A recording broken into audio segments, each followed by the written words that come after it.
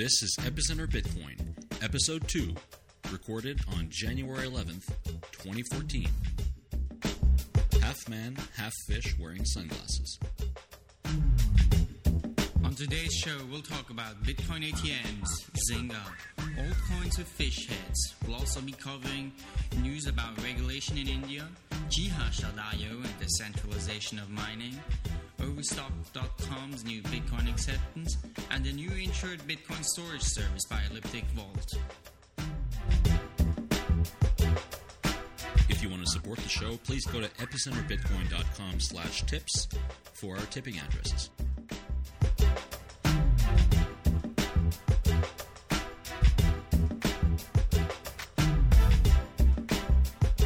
Welcome to Epicenter Bitcoin, the show that covers the latest news and developments in Bitcoin and cryptocurrencies. My name is Sébastien Couture. I'm a user experience designer and a Bitcoin enthusiast living in Lille, France. And I'm Brian Fabian Crane. I'm a Bitcoin entrepreneur in Berlin. So, Sébastien, what's new with you? Well, listen, not too much. Just finished my first week back to work after Christmas holidays. That was challenging in itself, I gotta say. I'm actually working on a Bitcoin meetup here in Lille, and that project's been moving forward. I wouldn't say quickly, but it's moving forward. I actually found a venue. I found a bar in Mid here that accepts Bitcoin, so I was naturally inclined to go see them and see what they were all about. And it turns out it's kind of a geek bar that I had never seen before. I had never been in before. So I went and met with them, and they're really excited about hosting the event. So I think we're going to be doing it in early February. For now, it seems like we're going to be doing it on the 6th of February. And for now, I'm looking for people who would want to speak at the event. That's cool. Yeah. How about you? Yeah, I also just got back to Berlin now, and as you know, I've been doing a Bitcoin meetup here for a few months now, and we're having our next meetup on Tuesday, and we just moved into a bigger location because we were kind of overflowing last year. And I'm really excited. I'm gonna be talking about the predictions, which we did a podcast about. So I'll basically kind of tear this down and do talk about our predictions for 2014, and then we have a talk about Mastercoin and colored coins, and we have one about some guy that was working on Drupal integration. So they're always lots of fun. Cool. That's a good idea, actually. I was thinking of doing a talk about some of the protocol layers of Bitcoin, but I don't think I'll have enough time to do all the research and be sufficiently informed about it to do a talk. So I might just do the predictions. Maybe an easier route for my first talk about Bitcoin. Yeah, they absolutely do that. Yeah. So that's great. How many meetups have you had so far? I think this is going to be our fourth. Great. And how many people do you track now? So we've been, from the very first meetup, I think we were about 30 people, and we have, I think, about 30 people for RSVP for Tuesday, so I presume it's going to be, between 30 and 40 people. Yeah. But we also moved to a new place because we would like to grow the meetup this year, and I think it will. The meetup group has been growing rapidly. Like almost every day, someone new joins the meetup group. So I think by the summer, I expect the meetup group to be at 60 people attending regularly or something like that. Wow, that's great. Well, we've got lots to talk about today. Lots of news in Bitcoin this week. So let's get into it. Yeah, absolutely. So we said we're going to start with Bitcoin ATMs now. Yeah, this is a big one. Yeah, so I have a lot to say about Bitcoin ATMs because I've actually spent a lot of my time in the last few months looking into Bitcoin ATMs, and I was working on bringing Bitcoin ATMs to Germany, and I've kind of decided now that I won't do this because it's because of regulations. Basically, it's not a simple project to do, and it got a lot more overhead than I wanted. I mean, we also discussed Bitcoin ATMs briefly in a predictions episode. But maybe let's take a step back and talk a bit about how Bitcoin ATMs work, so people have a background picture. Because I think the word ATM is actually slightly misleading. Yeah, I think you're right. So this story is specifically the story of how the world's second Bitcoin ATM is opening in Hong Kong. Well, yeah. Well, second, that is kind of depending on the point of view. I don't think that you can really say that. Right.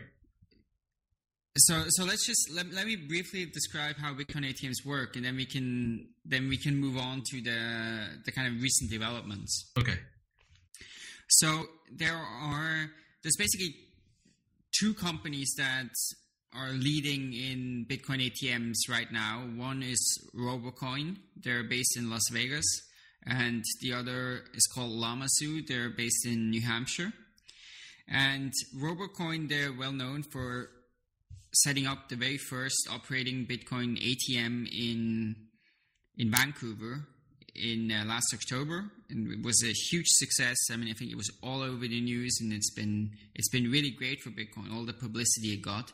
It also been a big success financially. I think they had more than $1 million in transaction in the first month.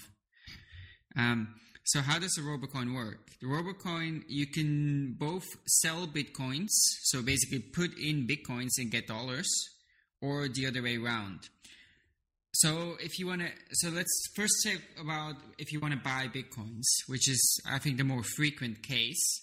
You basically go to that Robocoin machine, you put in, let's say $200 in cash, and then you need to have a wallet software on your cell phone, and you would hold the QR code of your wallet, or I guess you could have a paper as well.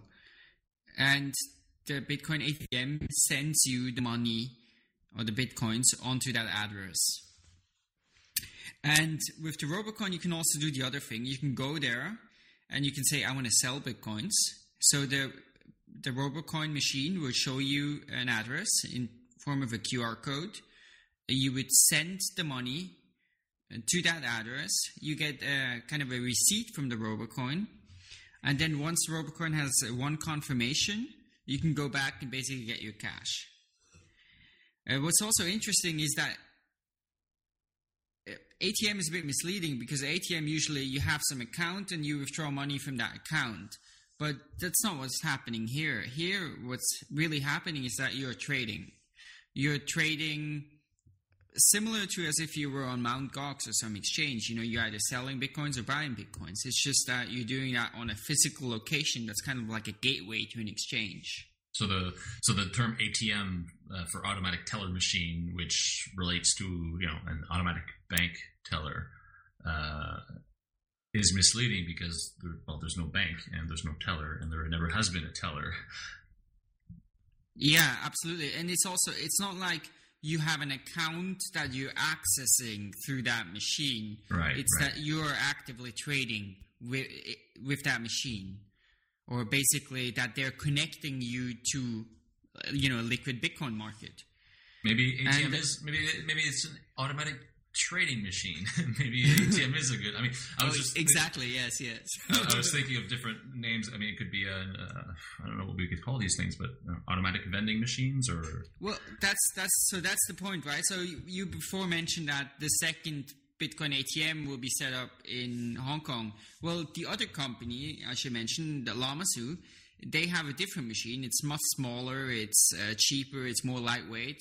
And you can only sell Bitcoin. You can only buy Bitcoins for, dollar or euros there. You can't sell any. So that works basically the same way. You put in your money, you hold a QR code there, it sends you the Bitcoins onto that address, and that's it. And they actually call it a Bitcoin vending machine. I think that also has to do with regulation, and that they think that this somehow makes it less of a, it might fall into a different regulatory category if it's like a vending machine, just like you have vending machines where you can buy like Mars bars or something like that. I see. Okay. Yeah, but what I find interesting about the RoboCoin machine, it's kind of funny that we're going back to this idea of using cash. I mean, it just goes to show how entangled we are in the banking system and how difficult it is to deal with the banking system that takes several days to do a transaction. Is that we actually have to go back to cash, like withdraw cash and put cash into this machine in order to buy ATM, in order to buy Bitcoin, where the automated, computerized, I'm using air quotes here, way to do it, which in theory should be much quicker, it actually takes much longer. It is much more difficult. I just find that kind of ironic. No, totally. And then the other thing that's also very popular, with Bitcoin is the person-to-person trading. Where you're actually meeting up someone, you give them cash, they send it to you. It also has this very archaic touch to it. You're right. But I mean, of course, the reason is very simple. The reason is that the banks are just, not welcoming Bitcoin exchanges, and they're making it very difficult. If it was easy, if that didn't exist, of course you wouldn't need those ATMs, and it would all be a different situation. To a large extent, it shows me that banks are broken, because if banks were able to make person-to-person transfers instantly, if basically banks were to implement the same sort of, I wouldn't say technology, but the same user-facing features of Bitcoin, which is I can transfer money instantly, and that person receives the money, I can use it right away, maybe Bitcoin wouldn't be so attractive, or people wouldn't be turning to Bitcoin as an alternative. To me, this just goes to show how banks are broken and how they're how they're archaic in the way they function, and how they're based on an old system that has simply been adapted to new technologies, but not built from the ground up. Yeah, and what it also shows, I think, is just how restrictive the financial system is, and how hostile it is against any new technology that just kind of goes against those entrenched procedures. Technically it would be very easy for banks and for the financial system to make buying Bitcoins easy too, but of course it's something new, it's something different, so they're very hostile against that. But let's talk about these recent news. So that's why when you said the second Bitcoin ATM, that's kind of misleading, because there are some Lamassu machines also in operation. It will be the second RoboCoin machine, and RoboCoin, they call it ATM, whereas the other ones call it vending machine, although some of the people who operate Lamassus also call it ATM. So let's just mention a few others that have been in operation now. I know there's been one set up in Finland a few weeks ago. That's also a Lamassu machine. One is operating in Sweden, also a Lamassu machine. Then there's one in Slovakia that's been operating since early December. I think that might have been the first Lamassu machine, but I'm not 100% sure. So there's at least 3 Lamassu machines currently in operation. And then I think sometimes they'll put it up briefly somewhere. They bring it to meet up at a conference, but they're not permanent. And then there was also the story that in Brazil there would be a Lamassu machine at a very large tech conference in 2 weeks. And I think they're going to look for a permanent location in Sao Paulo after that. So they're growing rapidly. Then I mean, it seems to me like we're going to be seeing more and more of these machines in 2014. And I mean, this is what we talked about in the predictions episode. We're well on the way to a few dozen machines being opened up all around the world. And I mean, I know because I've talked to all these people, and so I know Llamasu, and Llamasu announced this recently. They've sold over 100, and Robocoin, they've sold. I mean, I think they've sold close to 52. I think I don't know the exact number, but they've sold quite a lot. So these are all being shipped in, January and February. So, both of these companies do like monthly batches, I think. So the issue's been, I think the main issue here is regulation. That's the main thing that slows it down. And that's the reason why even after receiving those machines, many haven't been able to kind of take them in operation yet. I mean, a friend of mine bought one in San Francisco, and it's not clear if he can put it up or not. So, I think, in the US, for example, we haven't seen one yet. And of course, the reason is regulation. And right. Even Taiwan, like just after it was announced that Hong Kong would be getting a machine, Taiwan regulators blocked Robocoin ATMs outright. Yeah, that's right. So I guess it's not going to happen there for the time being. But even though this regulation is bad and it makes it much more difficult, people find way arounds, and there's the big differences between different countries. So in some countries you can actually put them up and it works, as we are seeing.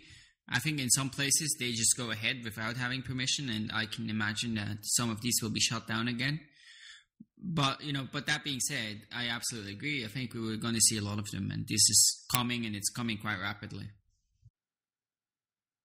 Yeah, here's what I think about Bitcoin ATMs. I mean, the regulatory aspect obviously is going to be a challenge, and we'll need to get through those hurdles. But I think that Bitcoin ATMs, and I said this during the predictions episode, I think that they play a huge role in public perception of Bitcoin as they get installed around the world. So let me just explain to you what I mean by this. So put a Bitcoin ATM, or whatever you want to call it, on the street where people work and live, and this gives Bitcoin a new visibility that it didn't have before. It puts Bitcoin, it brings Bitcoin closer to you as a person or citizen or whatever, and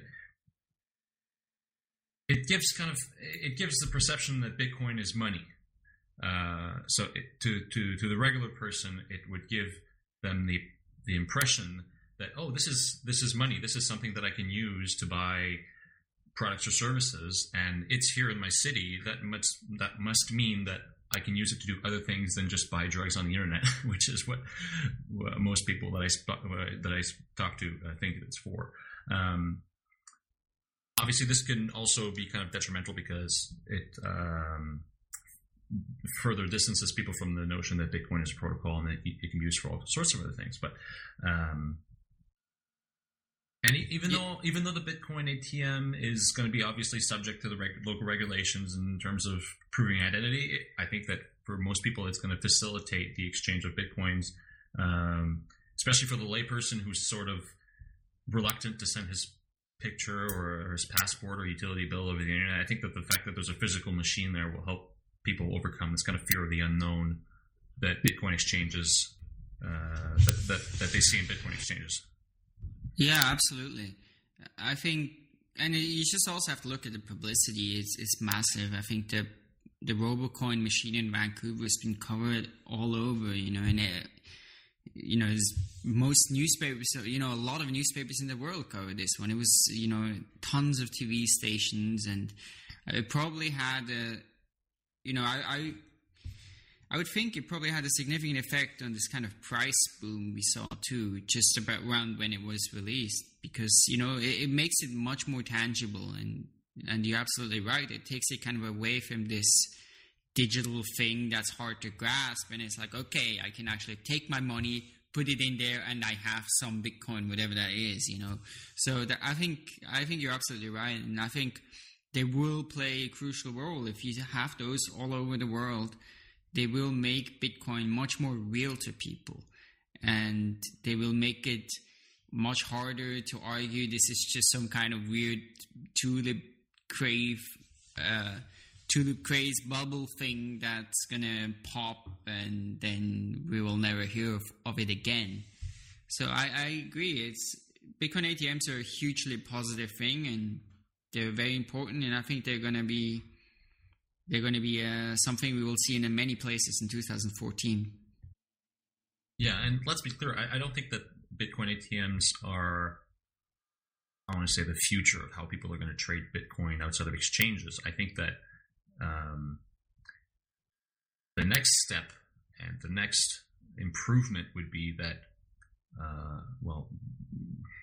and again, the conditions of this would have to be in favor of the Bitcoin ecosystem. But if, for instance, you can just buy Bitcoins from your bank, where you can go on your online banking and say, okay, I want to buy so many Bitcoins, and that gets converted into Bitcoins that you get on an address, much like an exchange, but without having to transfer the money to the exchange. I think this would be great. Obviously, the conditions would have to be such that it doesn't harm the Bitcoin ecosystem, or that the fees are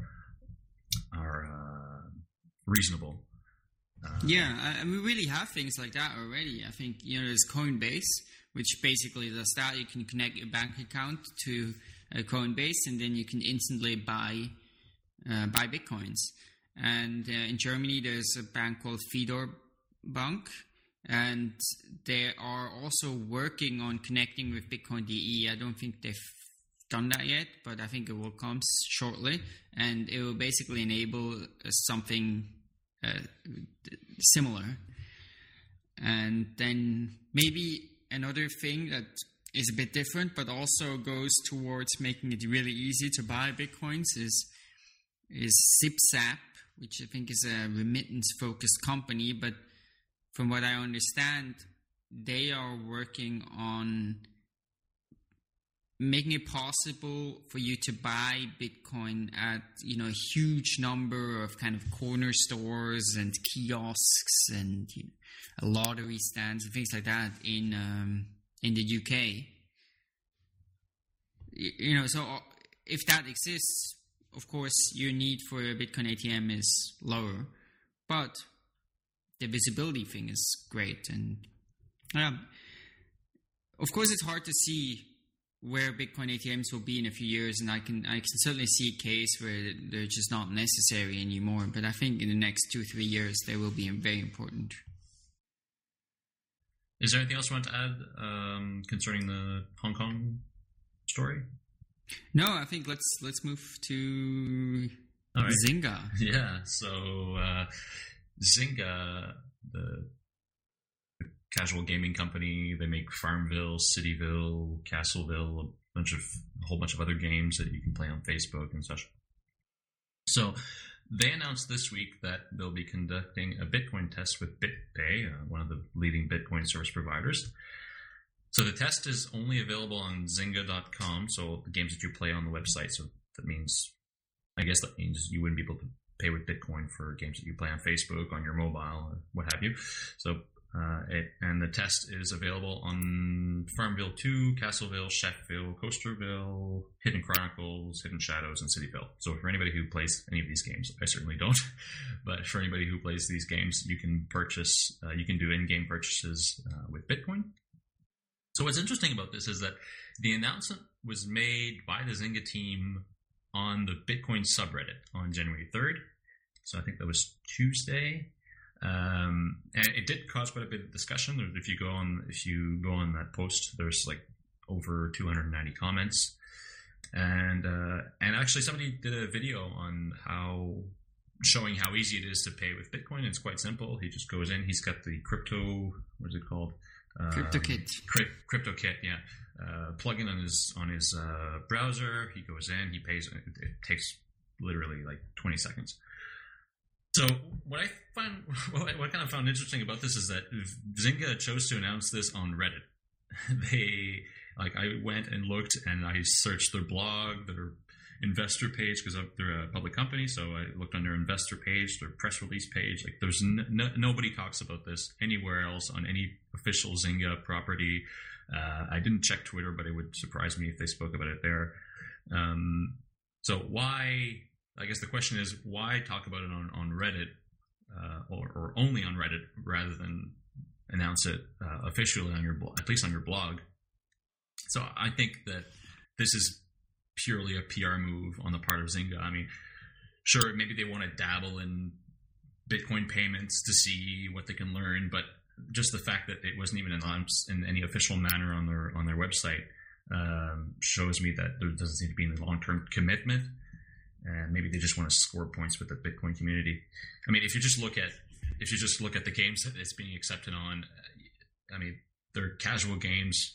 You know, like Farmville, Chefville, like people who play these games are probably just casual gamers, most likely women in the 25 to 40-year-old market. I mean, not exactly the typical Bitcoin enthusiast.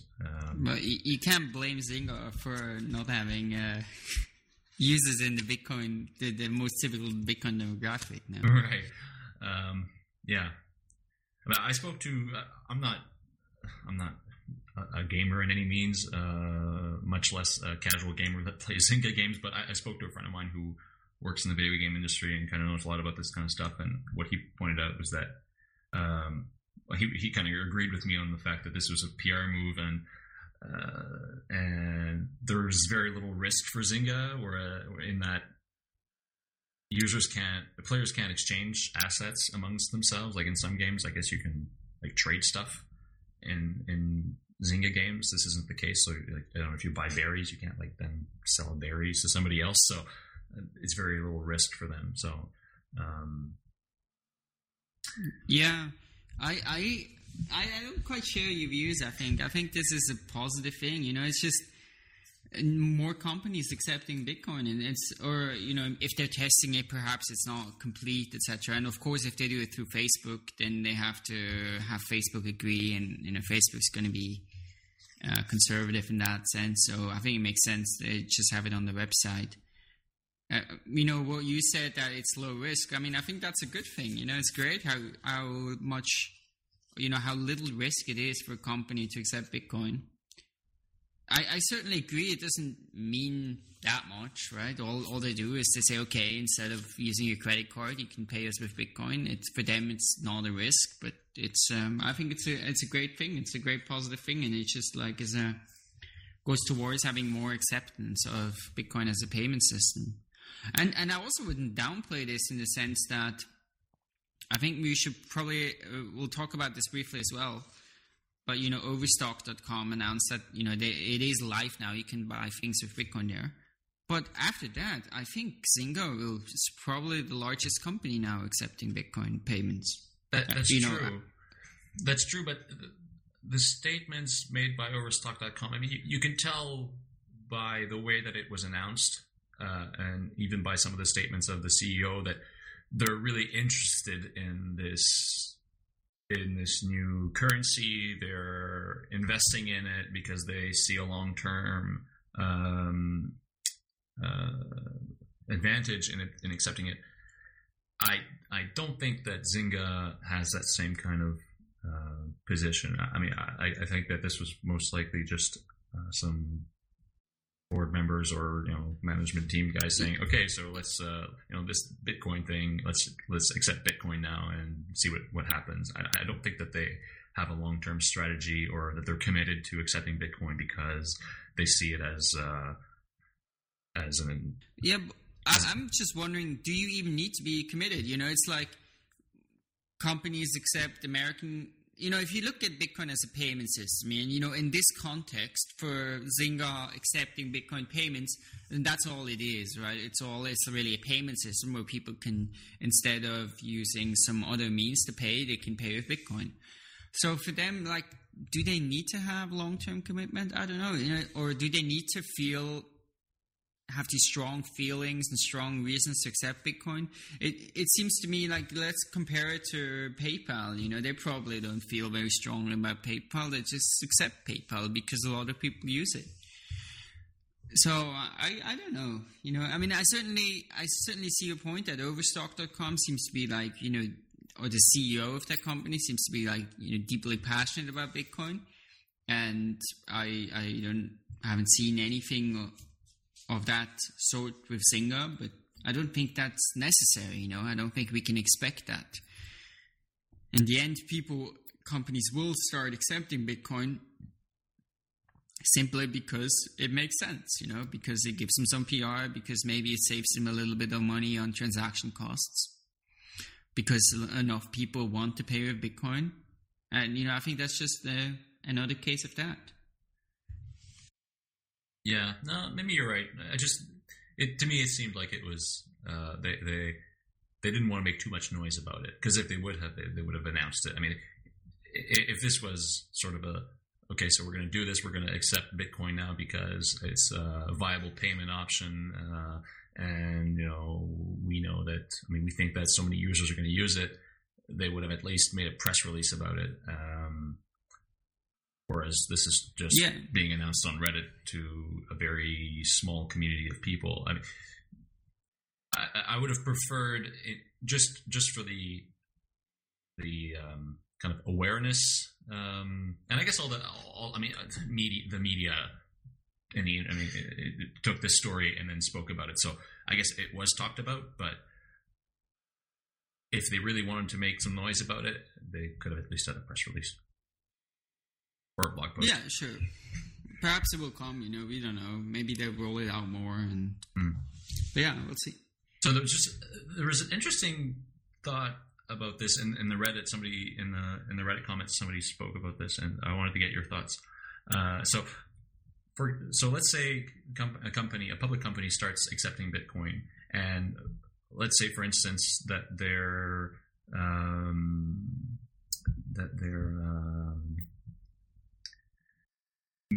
primary payment processing system is PayPal. Let's say. Would it be interesting? Do you think that the fact that moving to Bitcoin would reduce processing fees might have a positive outcome on the stock price? Well, I mean, the first question, I guess, is: does it have a positive outcome on the profitability of the company? And that, of course, depends on how widely Bitcoin is used. But perhaps we can just use this to talk briefly about Overstock.com, because I think in that context, this is very interesting. So Overstock.com, they announced, I think just around Christmas, that they are planning to start accepting Bitcoin, and they said they would do that in mid-2014. So the CEO of the company is very interested in Bitcoin. He's kind of an outspoken libertarian, and he likes Bitcoin for ideological reasons and also for other reasons. So they've worked on that, and now instead of 6 months, it took them like 3 weeks to do it, and Bitcoin payments are live there. And now Overstock is also the biggest company that is accepting Bitcoin at this point. They have over $1 billion in revenue. So, this is very big news for Bitcoin, I think. But let's look at the significance of accepting Bitcoin for them as, from an economic perspective for Overstock.com. Now, Overstock.com, they have a profit margin of 2%. Now, with, let's say they pay 2% credit card processing fees, that perhaps they pay a little bit less, but something like that. And now if they accept Bitcoin, they probably pay less than 0.5%. So, that they save at least 1% on the processing fees with Bitcoin. Yeah, and now that can make a big difference, of course. That increases their profit margin by 50% or maybe more, on these Bitcoin sales. So that can make a massive difference. Now, I know in the first day, they've had something like $150,000 in revenues from Bitcoin transactions. Now, how much? It was about 4% of their their total revenue. So, this would, I mean, assuming that rate continues, which you probably won't, but even if they get 2% of their revenues or 1 or 2% this year in Bitcoin, it does make a noticeable impact. And if you have more, of course, it can really make a difference.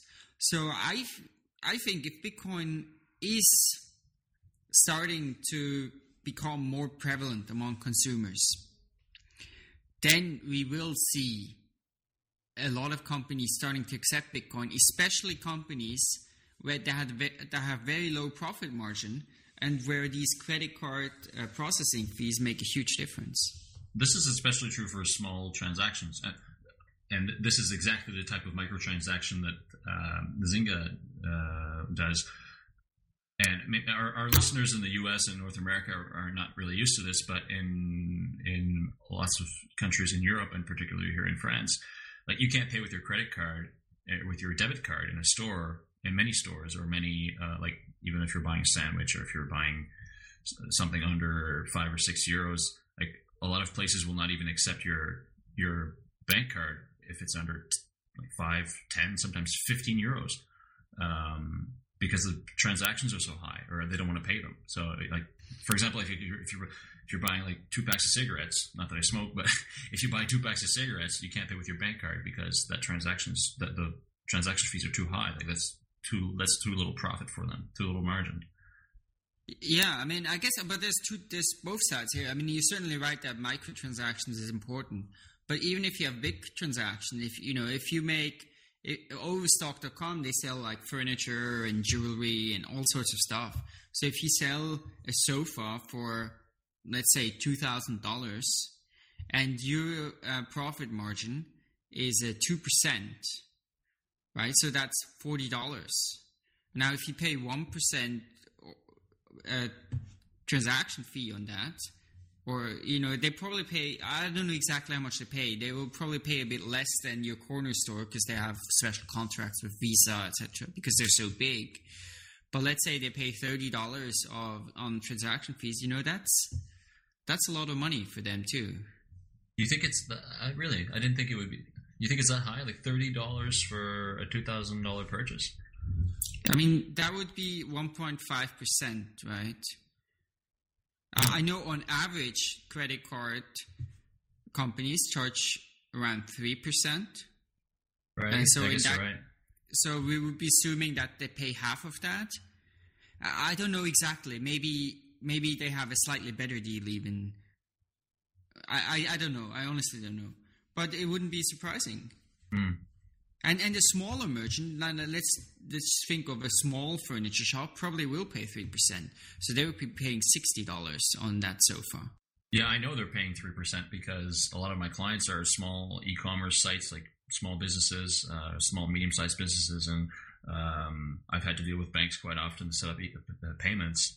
And not only is there a percentage fee, there's also a fixed flat rate fee, like 30 cents plus 2 or 3%. And obviously that goes down as transaction volume increases. But for a lot of these small merchants, they're paying a lot of money in processing fees. Yeah, I know. I think this will also be an interesting area in 2014. We will see how much merchant adoption we will see. I've always been kind of the view that we will see more on the side of investment and institutional investment and speculation, etc. But perhaps I'm wrong, and perhaps we will see Bitcoin as a payment system taking off this year as well. I mean, I think we will. The question is just to what extent, and whether the real breakthrough as a payment system will be 2014, or I think it's more likely going to be 2015 or 2016 even. But yeah, it's an interesting topic. Did you want to add anything? I think I've said everything I've got to say about this story. No, totally. Let's talk about coin generation. Have you created your own coin yet, Sebastian? No, I have not. But so this is kind of interesting. So there's a new service this week that came out called CoinGen. So it's coingen.io, which allows anyone to create their own cryptocurrency quite easily. So CoinGen is created by a well-known Bitcoin developer and his name is Matt Corallo, aka Blue Matt. And it's apparently received a flood of new users since launching. So here's how it works. You go on coingen.io and you enter in like basic information about your coin. So the name, the abbreviated symbol, and an icon. And then you choose some of the technical aspects of your coin. So what proof of work algorithm do you want to use? Is it going to be SHA-256 or Script? The block rates in seconds, the initial value per block, and the block halving rate. And that's it. Like, you created your altcoin. So he charges 0.01 Bitcoin just to generate it. So he makes a bit of money from this. I think 0.05, no? No, so it's 0.01 to generate. It's 0.1 to remove the CoinGen branding from your coin. So I think this means like when you download the client, you won't get the CoinGen branding. And it's 0.05 to get the source code. Okay. Right. So I didn't try it myself, but I downloaded a client from a coin that had already been generated, and what I got is a Windows client, and I got the source code for compiling the Linux client. So cool. So you can go on coingen.io and you can create your coin there for pretty cheap, and there's a status page where you can see all of the coins that have been generated, and some of them are just ridiculous, and most of them are. In fact, I don't think most of them have any real use. There's one called Adolf Hitler too, and Jesus Coin. I'm just saying. Yeah, Jesus Coin, that should take off real good. So what the creator Starving Artist Coin. So what he says is that and this is kind of true, that the beauty of this is that it decreases the barrier of entry for someone with no technical expertise, and that just has marketing expertise. So it makes it really easy for brands or just people to create altcoins. And what he says, and I'm not too sure what this means, but that transactions are being processed semi-manually. And there's currently a major backlog in the coins waiting to come into existence. So it may take a while for your coin to actually start working. So if you're looking to make a real serious altcoin, you might want to go, do it through another route, like actually coding. Oh, so he doesn't also create the mining software, and then you're going to start to do your own mining, but there's like there's one mining. That doesn't make sense to me, though, no? I'm not sure really. I mean, I know you get a client, but I think that the client gets created semi-manually, But I think you're gonna have to set up nodes afterwards and mine that thing yourself, and process transactions. So but yeah, it's cool. Yeah. So my thoughts on this is that I think it's interesting because it gives the potential for creative brands to create their own cryptocurrencies. Like, I see one use of this is where a brand could issue a cryptocurrency instead of fidelity points or fidelity dollars, redeemable for products or services. And there's also other innovative use cases for altcoins, which are the obvious, using them to share properties, such as shares or bonds, or to do proof of existing work, to proof of existence work, such as like copyright. So I think that this kind of opens up possibilities, and maybe this is not the definitive altcoin generator service, but I think that we're going to see more and more of these altcoins come into existence, and that will have very specific uses. Yeah, it's incredible how many have been created on there. Like, the demand seems to be insane. So yeah, altcoins is definitely very interesting, and I think we've just seen how easy it is to do that, and it really doesn't take very much expertise. And now with this, it's literally anyone can do it. And then it's kind of fun, I think people are having a lot of fun with it and doing like really interesting and original things. But that being said, of course, in terms of real value, most of these coins don't have any of it. I think there's no doubt about that. No, absolutely. I mean, a lot of them I think are just created as a joke. So this CoinGen topic kind of brings us to the next story, which is kind of funny. Most people probably heard about it. So these guys decided to make an altcoin, not on CoinGen, but these guys decided to make an altcoin called Coinye, which is an obvious shot at Kanye West. So, like his picture was even on the coin. Well, it was called Kanye West first, right?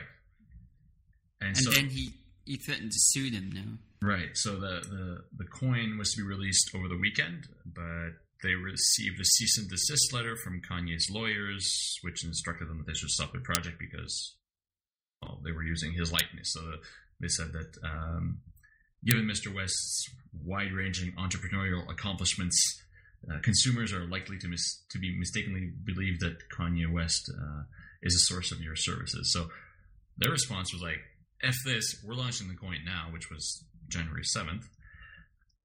And we're going to have a good laugh at it. So they changed the logo of the coin to a half man, half fish wearing sunglasses, which is an obvious South Park reference. For those of you who listen to South Park, who watch South Park, you'll know what that means. And then they changed the domain name from a .com to a .in, which I'm not exactly sure what kind of legal safety that gives them.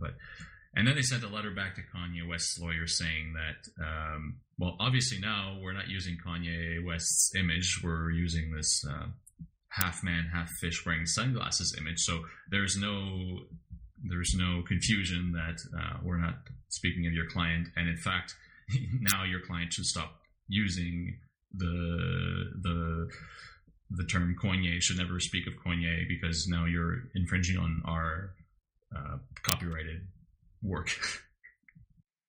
Yeah, it's very funny. I mean, I think more than anything else, it just shows that Kanye West obviously doesn't have a very, I would say, a very developed sense of humor, whereas these guys do. Yeah. So I just wanted to talk about that briefly. Not that it's very important, but I just thought it was kind of funny.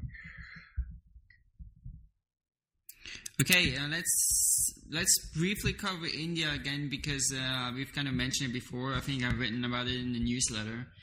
And recently, just around Christmas, in India, the regulators said Bitcoin is not regulated, and the Bitcoin exchanges took this to mean that they can't operate. So they shut down. 2 of them had their offices raided. And it really looked as if India was going to take a really prohibitive stance and kind of clamp down on Bitcoin hard. And then that somehow doesn't seem to be the case after all. Some guy named Nishit Desai, who's supposedly one of the top taxation and legal experts in the country, said Bitcoin is a legitimate currency.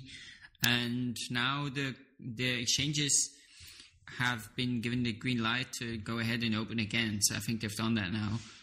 So it's interesting.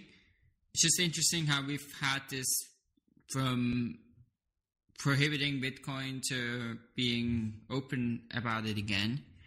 And of course, I think the reason is that they just don't quite understand Bitcoin, and that regulators have this challenge of having existing rules, and they need to take Bitcoin, put it in these existing rules, and it doesn't fit very well. So what do? They either can say they don't apply, they can put it in some category that sort of fits, they can say don't do it at all, and then they may do one thing and realize it doesn't work after all, and then they do another thing. And I think this is just an expression of that, and it's one of the things we've talked about in our predictions podcast as well. It's just this is a topic we're going to come back to again and again, is that regulators struggling with Bitcoin, trying to make sense of it and putting it into existing categories, and then failing at it, and then trying it again, and being very negative, and then having a positive stance. I think we're going to see the other thing too: regulators that are very kind of open towards Bitcoin, and then they're going to clamp down on it. And so I think it's symptomatic of that. But of course, it's good news because Bitcoin has a tremendous potential, and there's a huge remittance market, and of course a gigantic population. So this is great. I think it also goes to show that how governments and central banks are, how influenced they are by experts.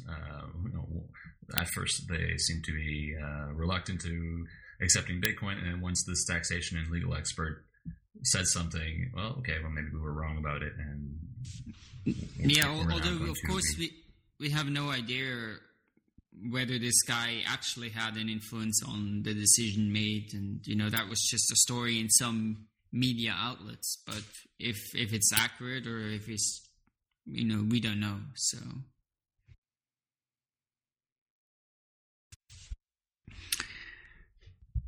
well, let's cover kind of our next big topic. I think it's our last big topic we have in this podcast, which is a topic that created a bit of a stir last week, and we just kind of wanted to dive in and see exactly what this was about and whether all this worrying was really warranted. And that's the story of ghash.io, which is a mining pool. And during the past few days, or a few days ago, they reached a total share of the mining power of 42% at one point. And on Reddit, there was all these posts, like if you're on ghash.io, switch to another pool, abandon this pool, and try to prevent them from becoming so big. And at this point, I'd never heard of ghash.io before this story. I haven't either. I think it's come up very recently. I don't exactly know how they were working, but there are a few reasons I think why it became so big. One is that it doesn't charge any pool fees. But perhaps let's first briefly talk about what mining pools are and why they're used. So right now, if you're a miner and you have your mining equipment, because it's so difficult to mine a block, it can take you a very long time to do that, or it might even not work at all, ever. So what do? Of course, you could take that risk and just mine and hope you get lucky, and then you would get the current mining reward, which is 25 Bitcoins and all the transaction fees, and that would be great for you. But more likely, you would be waiting a very long time. So what miners do is they join pools. So basically, they take all their mining power, they kind of pool it together, and then they get a regular rate of blocks mined. They might have a few a day, or even dozens a day if it's a very big pool.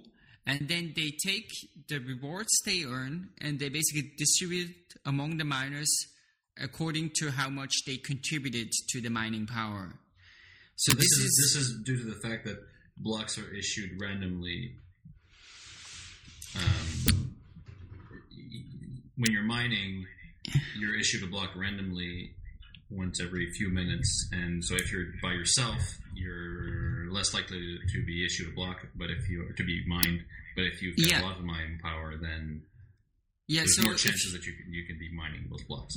That's right. I mean, there are some other minor things like efficiency advantages that mining pools may have, but the main reason is just that you can have regular payouts. You can every day you get some Bitcoin if you're part of a mining pool. Whereas if you're not, you can wait 3 months until you have your first payout. And if let's say you have one of these USB miners, so a smaller device, then you probably will never see a payout. So I think the main advantage of mining pools is that they smooth out the payout, and you can have regular, steady payouts, predictable payouts, instead of intermittent, random, large payouts, and then large periods of nothing at all. So that's mining. That's what a mining pool does, and usually they charge a fee for that. But this ghash.io didn't charge a fee for that. And they did also something else, which is that you could basically trade shares. You could kind of, I think, like trade your mining power to someone else through that pool, because it was connected to basically a trading platform for mining shares. So I think that's also one of the reasons why this pool was very popular.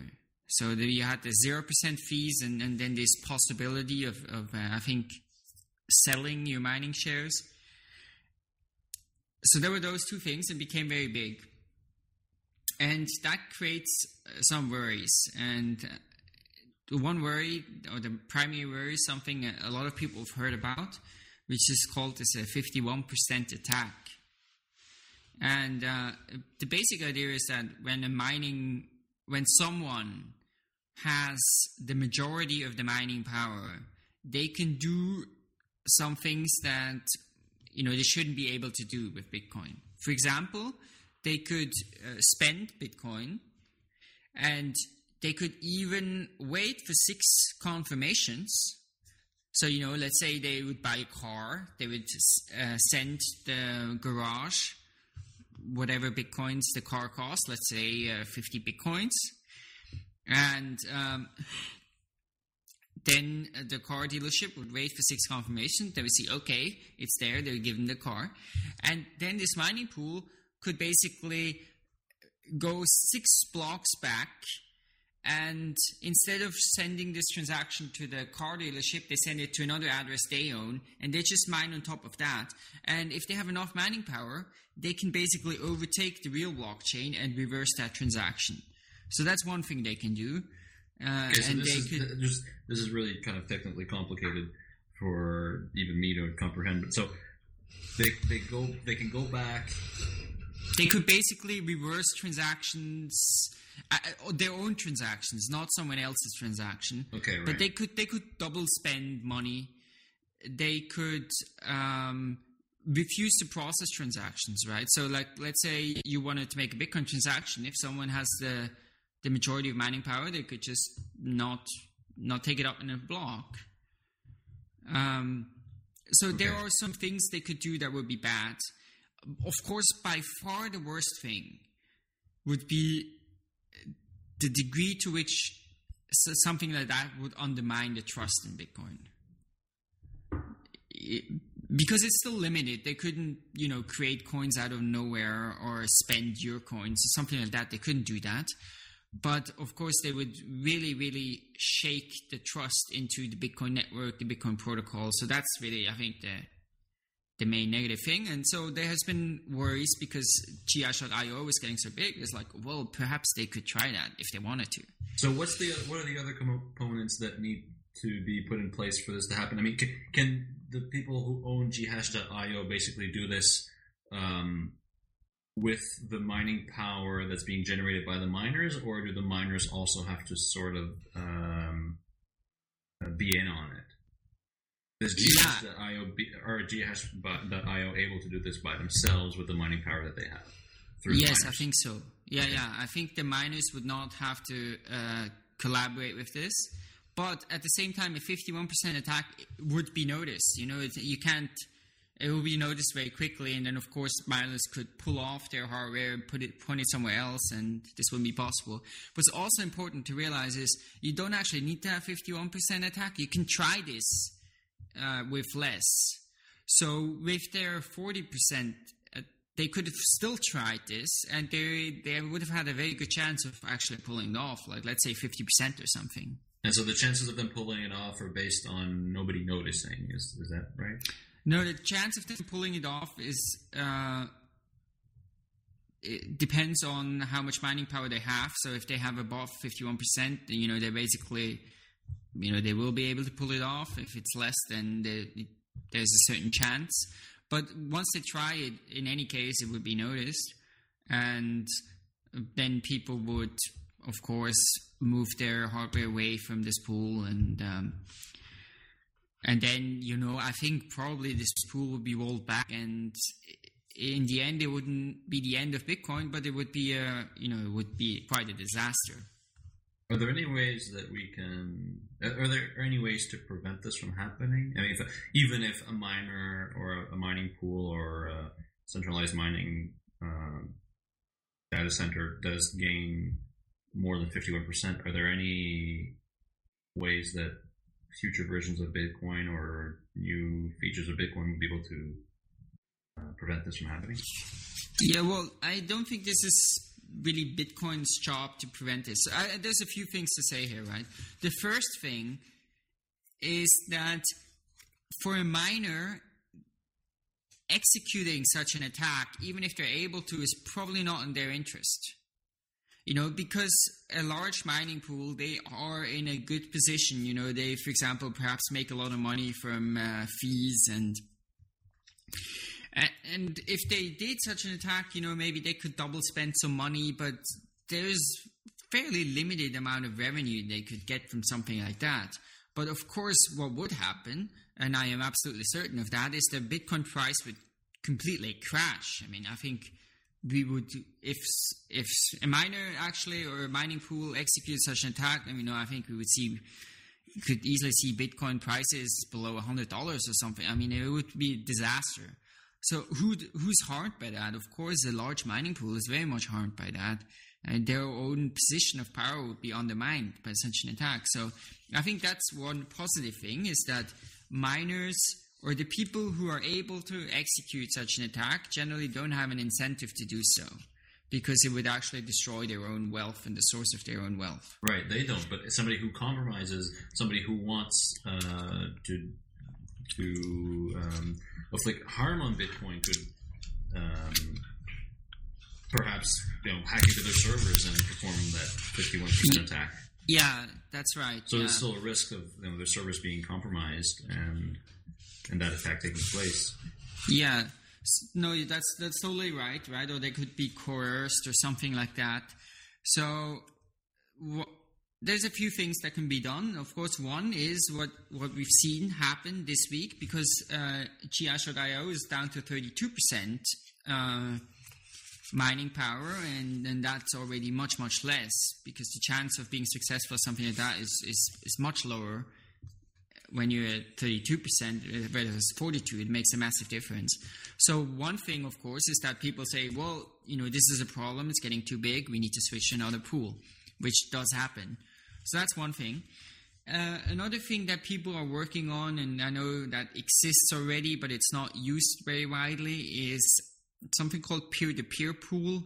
There is one that's actually called P2P pool, and it's a decentralized pool, so it will have the same kind of distributing of mining returns, so you'll have to smoothing out, and you don't have to take these large risks with mining.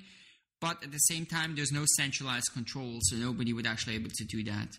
So that does exist. I think there are some issues in terms of usability, and I think from what I understand is that you need more resources. Maybe you need to run your own node to do it. So there, it's not as popular, but people are definitely working on that. So it's something people are aware of, and they're trying to prevent this from happening. I think there's a certain accountability on the mining pools also, that they need to make it clear that they're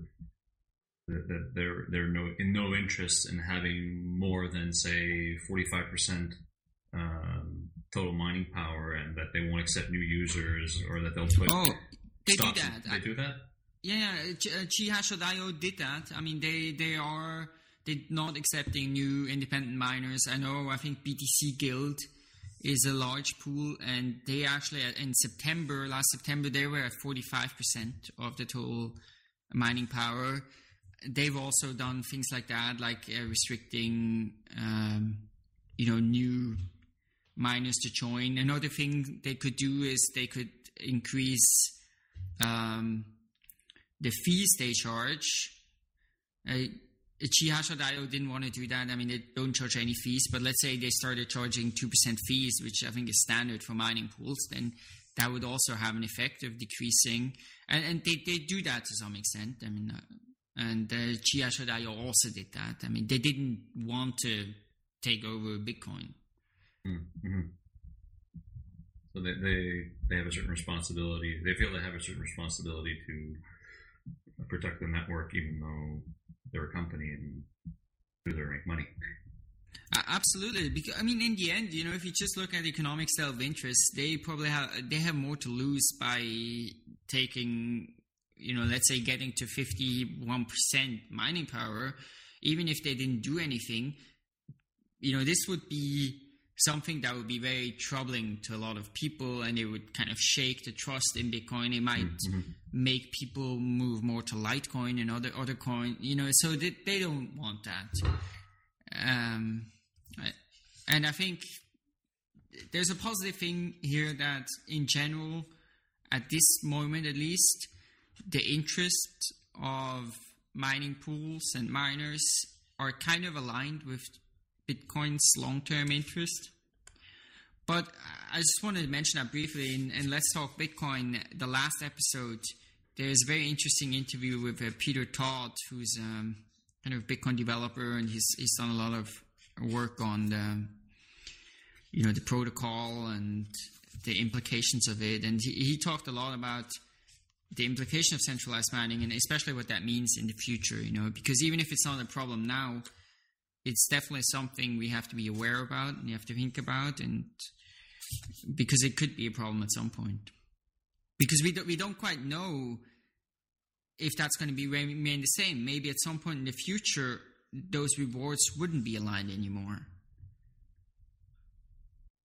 Right, and there isn't only centralized mining in the forms of pools. I mean, like we talked about this in the last episode. There's also centralized mining in the form of cloud mining data centers, like very large data centers which have their own centralized mining power. I mean, this is different from a mining pool in that a mining pool is brings together the mining power of several smaller miners.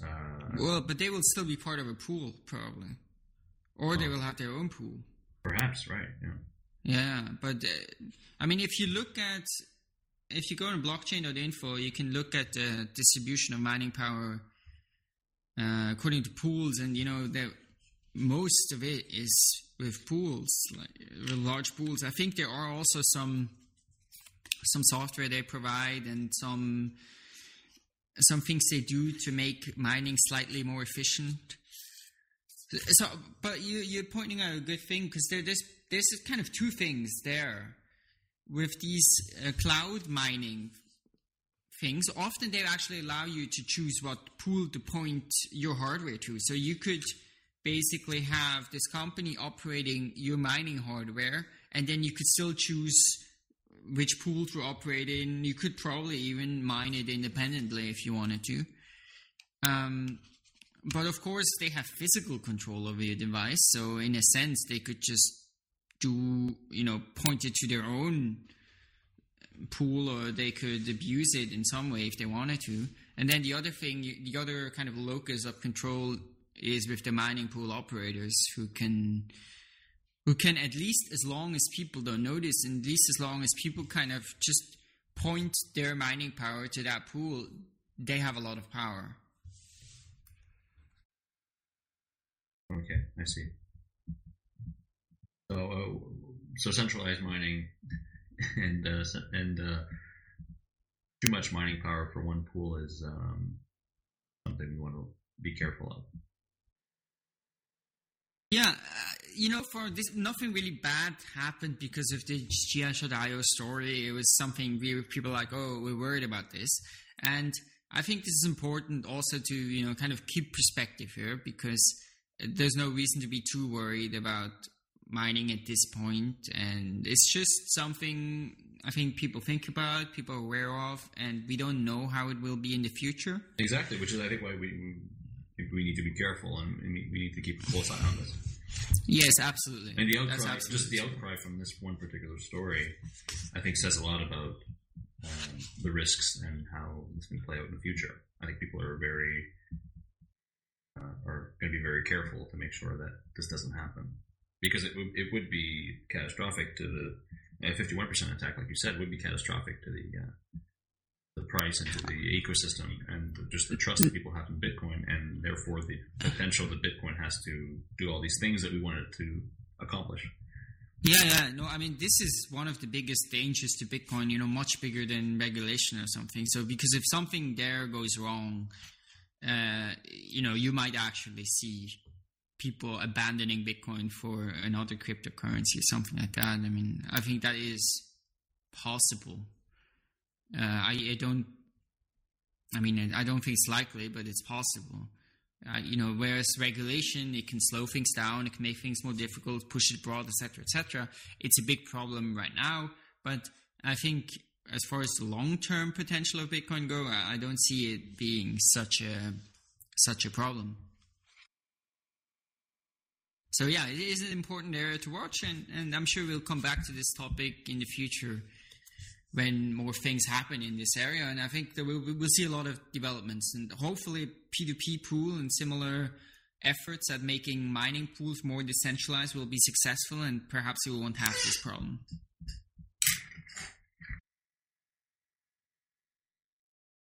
There's one, perhaps, do you have anything else to say about mining or this G-Asher.io story?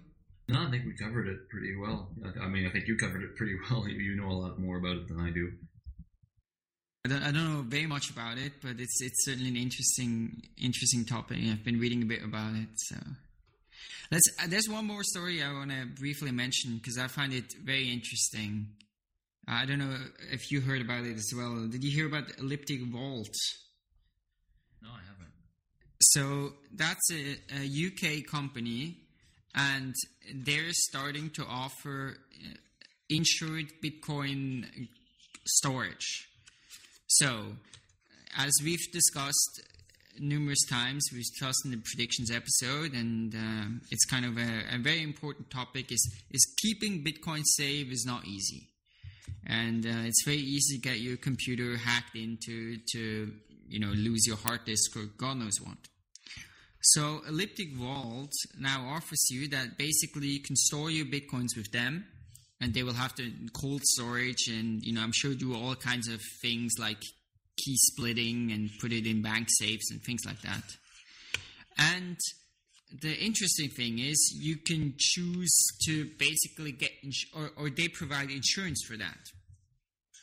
So let's say you put 10 Bitcoins with them. So 10 Bitcoins are worth, let's say $9,000 now. Now you could say, I'm going to insure a certain amount of dollars per Bitcoin. So I could say I insure $900 per Bitcoin. Now, if they get robbed, an insurance pays me back $900 per Bitcoin that they lost. And they did this with Lloyd's of London, which is it's kind of like an insurance market. It's very old, from like 300 years old. So they're doing it with them. And it's cool. I think it's really cool. It's super necessary to have a service like this because people having substantial amount of money, a lot of people getting into Bitcoins don't really know how to keep Bitcoins safe, and this seems very safe to me, and they have very reputable kind of insurance behind it. So I think this is fantastic. Maybe one thing that's not so great about it is that they charge a 2% annual premium. Yeah, I was just looking at that. Which I think is too expensive. I think that needs to come down. But as a basic offer, I think this is a tremendously valuable thing, and it makes so much sense for that to be here. And I think a lot of people who, let's say recognize the potential of Bitcoin, they want to invest in Bitcoin because they believe in Bitcoin, but they don't want to spend 20 hours learning about security, or maybe that's not necessary, but they don't want to really learn about security. They want to have that responsibility. This is very interesting. They actually have a simulator here, so let's just talk about some of these features.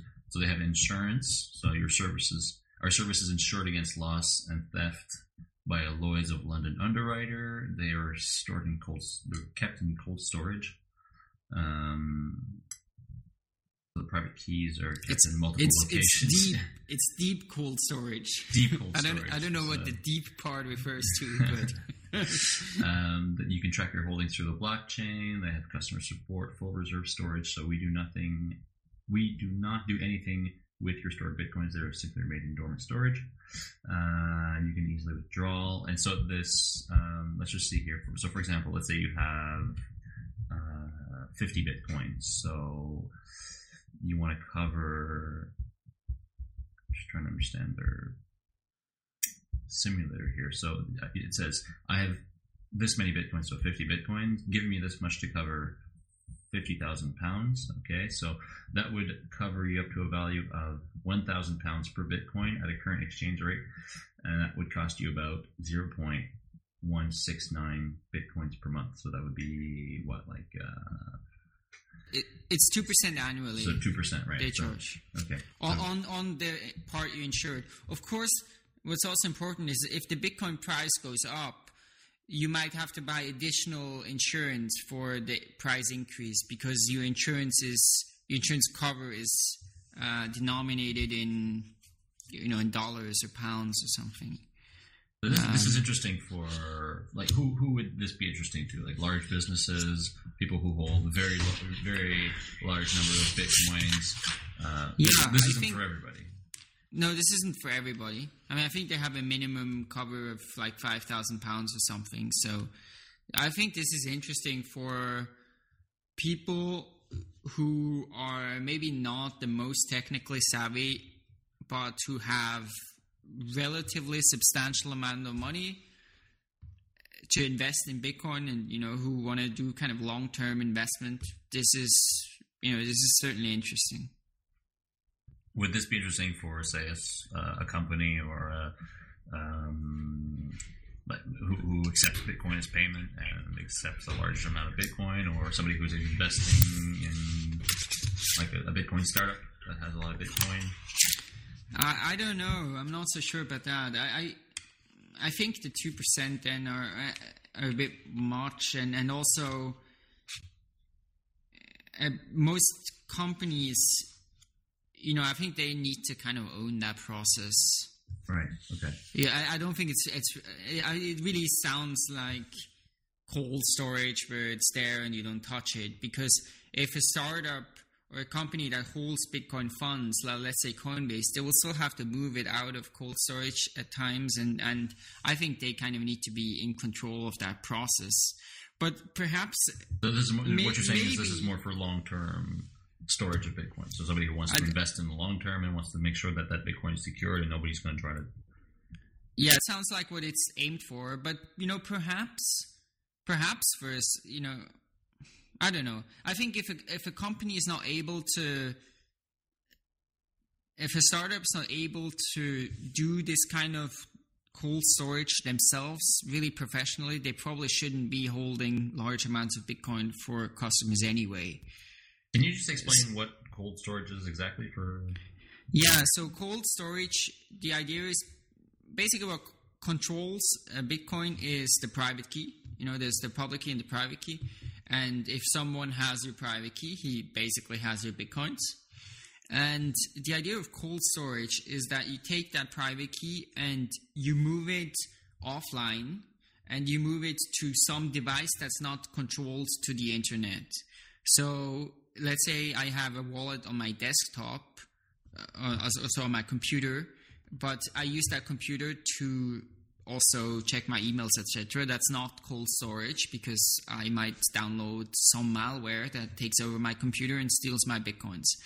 But if I buy a new computer and I'm never connecting to the internet with that, and I could, for example, create a Bitcoin wallet there and create a Bitcoin address there, and then I'm going to send my money to that Bitcoin address, but the private keys have only ever stayed on that computer that's never been connected to the internet. Well, that's called storage. Okay. Or you could, another thing is paper wallets. I think people are familiar with that. It's basically you print out a public and private key. That public and private key shouldn't exist anymore on any internet-connected device. And then you send the Bitcoins to that address. So that's also called storage. So the keys are generated on a device or a computer that has never been connected to the internet, and the funds are sent to the Bitcoin address, to that Bitcoin address. Right, okay. That's right. That's like the proper way to do cold storage, and that's what they're doing.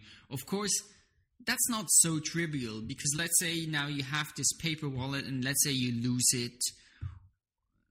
There's still risks there, and to do it really securely so that, one, it can't be stolen easily, but also it can't be lost easily or accidentally destroyed.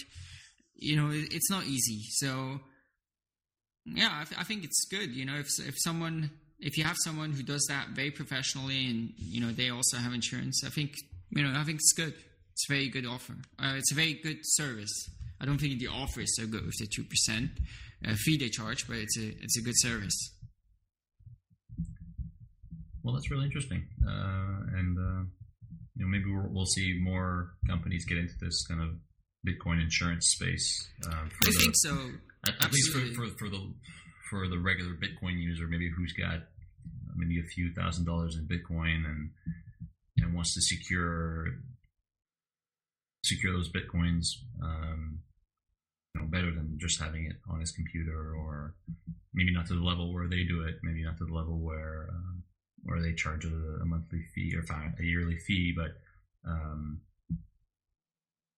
maybe some more consumer-oriented services will appear within the next year. Yeah, I have no doubt that there's going to be more services like that, and there you will also have hardware wallets. We also talked about that, so you can do some of the things they do yourself fairly easily without having to have a lot of expertise. So we'll see a lot of in this area, and I'm sure their fees will come down too, because you just have to think about scale too. The more people use their service, their costs don't go up that much, and their costs once they're set up and everything, the infrastructure is there, their costs are absolutely minimal. So I think it makes sense for these fees. They should be, 0.5% or something like that. And I think they will get there. And once it's there, of course, if it's 0.5%, well, maybe you want to do that, because getting your Bitcoin stolen is not so attractive. Yeah, that's true. You may want to talk about Local Bitcoins. Yes, Local Bitcoins is a really fantastic company. I bought my first Bitcoin from the founder of Local Bitcoins, and I've used it extensively. And it's a really great company. You can buy Bitcoins person to person. So you basically go on their site, you type in where you live, and you see someone near you where you can buy Bitcoins, who you can buy Bitcoins from. Or you can do the same thing through bank transfer, and they have an escrow service for that. So it's really secure, and you're not getting robbed. So I highly recommend Local Bitcoins. You can use it virtually anywhere. You can go to Nigeria, and you can use Local Bitcoins there. So it's really very resistant against all this regulation stuff. So it's a fantastic service they provide, and it's very valuable in kind of bringing Bitcoins everywhere. And it's great to buy your first Bitcoin too. So if you're interested in that, then please go to epicenterbitcoin.com/localbitcoins, and you'll help the show, and you can buy your Bitcoins or also sell your Bitcoins that way. All right, so that's all the topics that we have to cover for today. We want to thank our listeners for tuning in for our second episode. We're really excited about this, and we're looking forward to 2014 and and everything that we can bring you in terms of Bitcoin news through the podcast, through the blog, which we're working on right now, and also through the newsletter. So please go to epicenterbitcoin.com for that, and we'll be keeping you up to date on all those developments. Also, if you want to subscribe to the newsletter, you can go to epicenter.com/newsletter, and Brian sends that out every week. When do you send it out, Brian? It was epicenterbitcoin.com/newsletter. What did I say? No, epicenter.com. And I send it out every Friday. Okay. So, yeah, it's just basically what's been going on in Bitcoin world, comments, kind of analysis of the main stories. And it's an easy way to stay up to date and know what's going on. And you can also send us a tip. Please send us a tip. You can go to epicenterbitcoin.com/tips, and you can tip either the podcast or the newsletter there.